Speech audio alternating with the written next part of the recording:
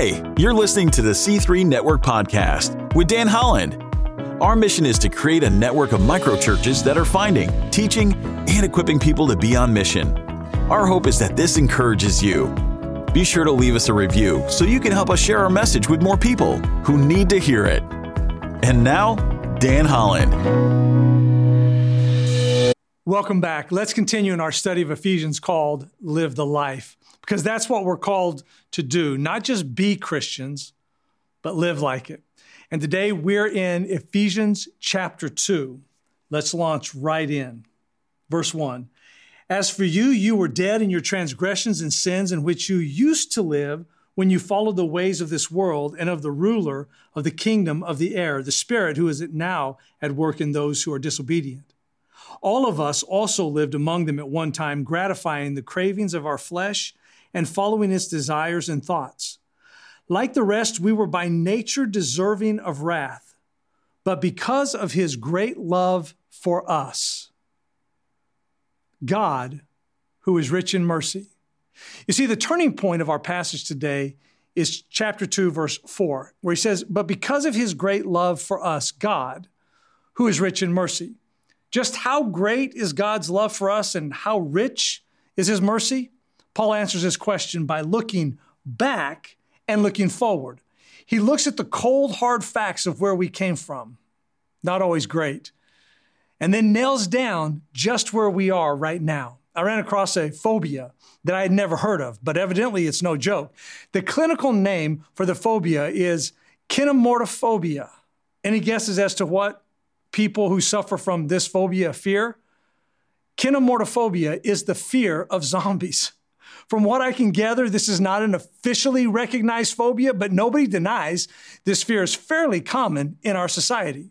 All right, now most of us we kind of chuckle at kinematophobia, but what if I told you that the Walking Dead are real? Not only are they real, but I used to be one of them, and so did you. See, this is the message of Paul in Ephesians chapter 2, starting with verse 1. As for you, you were dead in your transgressions and sins in which you used to live. The word that's translated live literally means walk in the original language. None of us were ever flesh-eating zombies, of course, like the ones that we see in the movies, but every single one of us was the walking dead, dead in our sins, walking around like spiritual zombies, just kind of going through life, just living to please ourselves. Now, I want to contrast that with God and what he has done, starting with verse 4 again. But because of his great love for us, God, who is rich in mercy, made us alive with Christ, even when we were dead in transgressions. It is by grace you have been saved.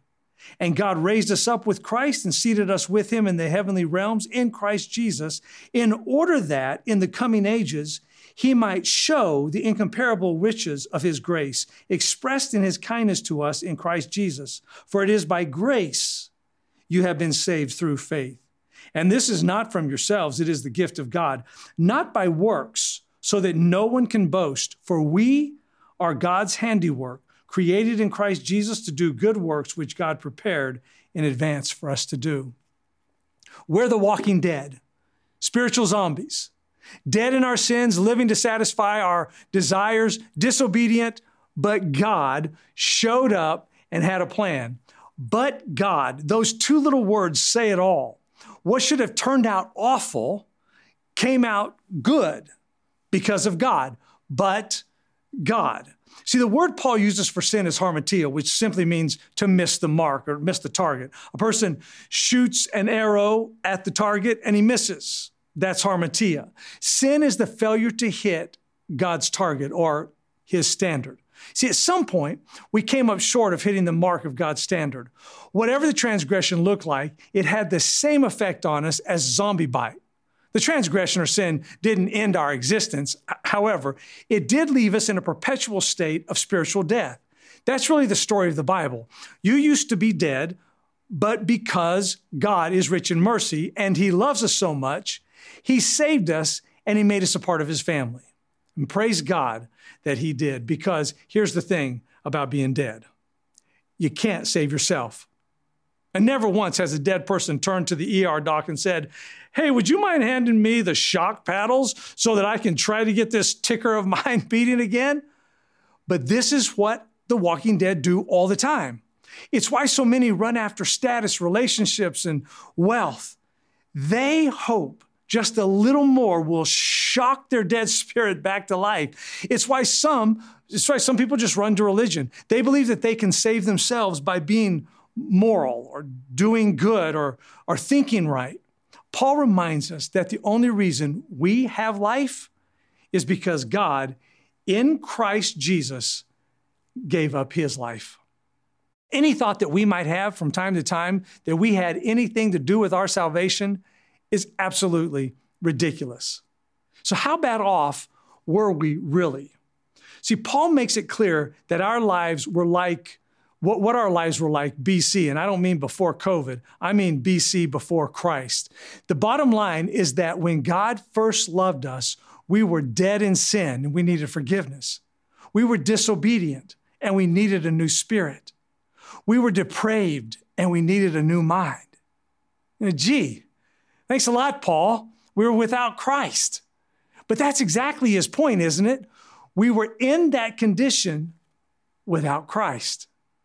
You might be thinking, maybe some people, but not me. I grew up in the church. The only God I have ever worshiped is the one true living God who made himself known in Jesus Christ. Really? You've never bowed at the altar of money or power or popularity or sex? See, these are the gods that our culture promises will give our life meaning and satisfaction.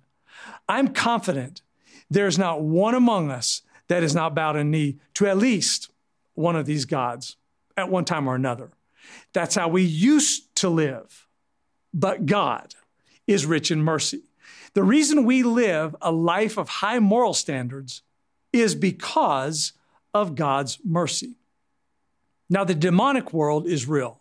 People living in the first century world of Asia Minor held a very deep belief in the demonic realm that inhabited the air, the water, and the earth. They were superstitious, in fact, just like many people are today. Not only did they believe in demons, but they lived in dread of how these demons might interfere and manipulate their lives. And part of the reason Paul wrote this letter was to relieve that fear. In Paul's view, the fear of the demonic is laughable as a phobia of zombies, but not because demons aren't real. The demonic is real. Specifically, Satan is real. Paul leaves no room for doubt about this matter. Paul states very clearly near the end of his letter that we are at war with the spiritual forces of evil. And later in this series, we're going to look deeper into that unseen reality. However, for now, we simply want to recognize that Satan is not only real, but he works in direct opposition of the Holy Spirit. See, the desire of the Holy Spirit is to lead us along the path of God, while Satan does everything within his power to convince us to carve out our own little path, go our own way. More specifically, he pulls out all the tricks to convince us to be our own God. In this text, Paul reminds us that every single one of us fell for one of his con games at some point in time. A con game in which Satan promised us glory, but what he delivered was death. And this is how we ended up among the walking dead. Instead of listening for and responding to the voice of God, we became consumed with thinking about and pursuing our own desires. See, in a world where people are led by their desires instead of the God of the universe, do you know what happens? Much like a really scary zombie movie, we end up consuming one another. We chew each other up emotionally, relationally, financially, spiritually, and spit each other out. In verse 8, he just said, it's by grace that you've been saved, through faith. And this is not from yourselves. It is the gift of God, not by your works, so that no one can boast. For it is by grace that you have been saved. Grace. I'm not sure we totally understand this word, this concept. Grace in the New Testament is usually derived from the Greek word charis. It means favor or kindness, blessing. It's a gift. It's when you're given something that you don't deserve. Probably the best definition of biblical grace actually spells the word grace, God's riches at Christ's expense. You see, in Christ, God gave us riches. And that's what we've been unpacking a lot in Ephesians. Everything we have in Christ and the price he paid to give it to us. It's a gift. He gave it to us. We didn't earn it. We don't deserve it. He just gave it to us because he loves us. Have you ever had a gift that you'll never forget? I love gifts. Recently for my birthday, Beth called to ask if I'd be interested in driving a race car at the Daytona 500 Speedway. Yes. So in 2 weeks, that's what I'm going to be doing. Trained, and I'm going to drive a race car on the Speedway. Now, I haven't experienced it yet, and I'm already enjoying it. Let me just ask you for a second. How would it change your life if right now you really believe that God loves you? Not everybody, but just you. And not just loved you, but really loves you. Let's say that it's true that you're the most important thing to him. How would that make you feel? Now, does that change anything? What a gift. Does that add some value to your life? Does that maybe pick you up when you're feeling down? Does it maybe give you some meaning and purpose? Does that help prioritize some things maybe for your life? Does that make you want to live just a little bit differently or maybe make some better choices? Here's an interesting fact. During the first part of the construction of the Golden Gate Bridge in San Francisco, there was no safety device used. 25 men, 25, fell to their death while working on that bridge and died. In the last part of the construction, they put out a large net that was worth $100,000 so that they would be safe if they happened to fall. Still, many of the workers fell, but they were saved by the net. They also found out something else. They noticed that 25% more work had been done because of the assurance of safety. There is safety and freedom in believing the truth that God loves you. And not only did God save us, God placed us. That's what he says in verse 6. It says, God raised us up with Christ, and he seated us with him in the heavenly realms in Christ Jesus. Now, obviously, God has not taken us out of the world physically, but spiritually speaking, we have a new home address. We are citizens of heaven, not someday in the future, but right now. And with this new place of residence come a lot of blessings. We talked about that a few weeks ago. One of, if not the blessing Paul wanted his audience to take hold of, was this: they were secure. Since they now had dual citizenship, Ephesus and the heavenly realms, there was no reason for them to fear the demonic. You see? Likewise, there's no reason for us to live in fear. Does Satan still try to flex his muscles from time to time? Of course. However, the reality is that he has no authority over us. Aren't you glad? We can live secure in the power of Christ. You see, I think the reason God keeps telling us how much he loves us is because we forget it. We don't believe it. We can't accept it. And even those of us who believe it intellectually, we don't receive it emotionally. While we may sign off on a statement of faith, we don't really let this truth change our life the way God wants. Because when it hits you, when it really hits you, how much he loves you, how much he went through, how much it cost him, how much he's given us, how much he gave up, just to give it to us. It wasn't like God snapped his fingers and said, you're forgiven. He went to the cross for us. He didn't just say, I love you. He showed it.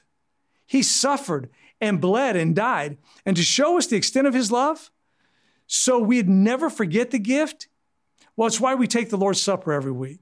Jesus said, as often as you do this in remembrance of me. See, we remember the gift because of his great love for us. Does God love everything that you've ever done? Nope. The poor decisions you continue to make from time to time? Not a chance. God hates our sin, always has, always will. But his love for us has never faded, nor will it ever. And as we are going to see in a few weeks, one of Paul's great desires for the believers in Ephesus was for them to be rooted in God's great love for them. This is so important for our lives as well. Why? It's when we feel unloved. Listen, it's when we feel unloved that we are especially susceptible to the influence of the world, of Satan, and our own desires. And in the middle of reminding us about this amazing gift that we've been given because God loves us so much, Paul says this in verse 10. This is so beautiful. For we are God's workmanship, his handiwork. Just in case we forget how much God loves us, or we don't really get how special we are to him, Paul wants to make sure we don't miss it. And he uses a word, a special word. The word in the original language referred to a poem or a work of art. It's something that's handmade. Some other versions translate this word masterpiece or work of art. And part of what this word is to remind us of whose we are and how special we are to him. You're the best thing God ever made. Quit living like something less. You're the crown jewel of God's creation. Start living like it. You're the reason Jesus gave his life because of his great love for you. Receive that love and be changed by it. For we are God's handiwork, his workmanship, created in Christ Jesus to do good works, which God prepared in advance for us to do. Now that says a lot. God didn't just give us a gift. He gave us a responsibility.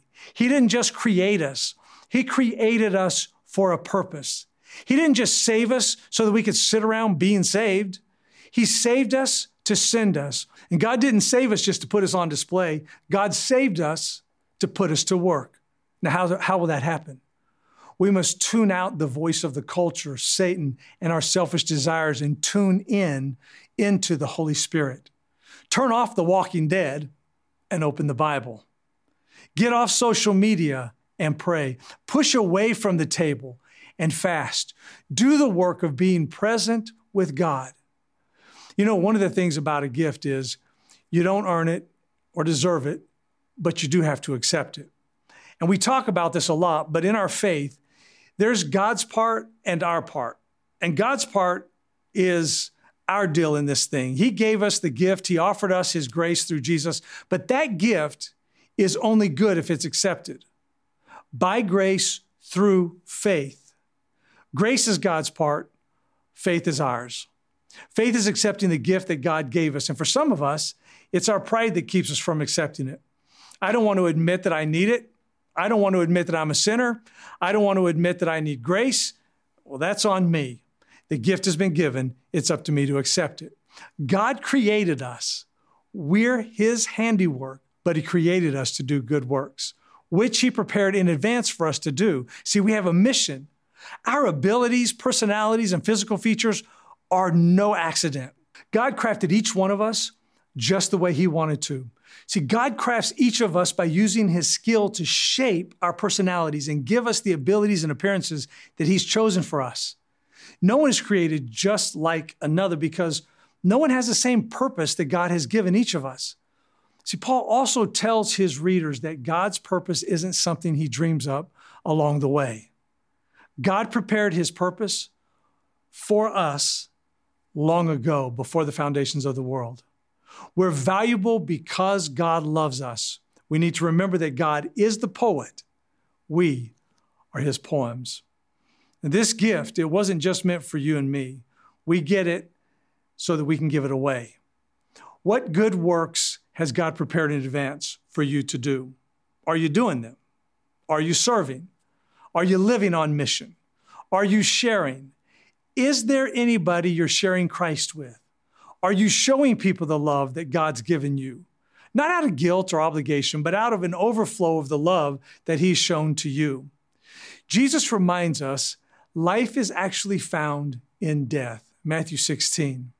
Jesus said, "For whoever wants to save their life will lose it, but whoever loses their life for me will find it."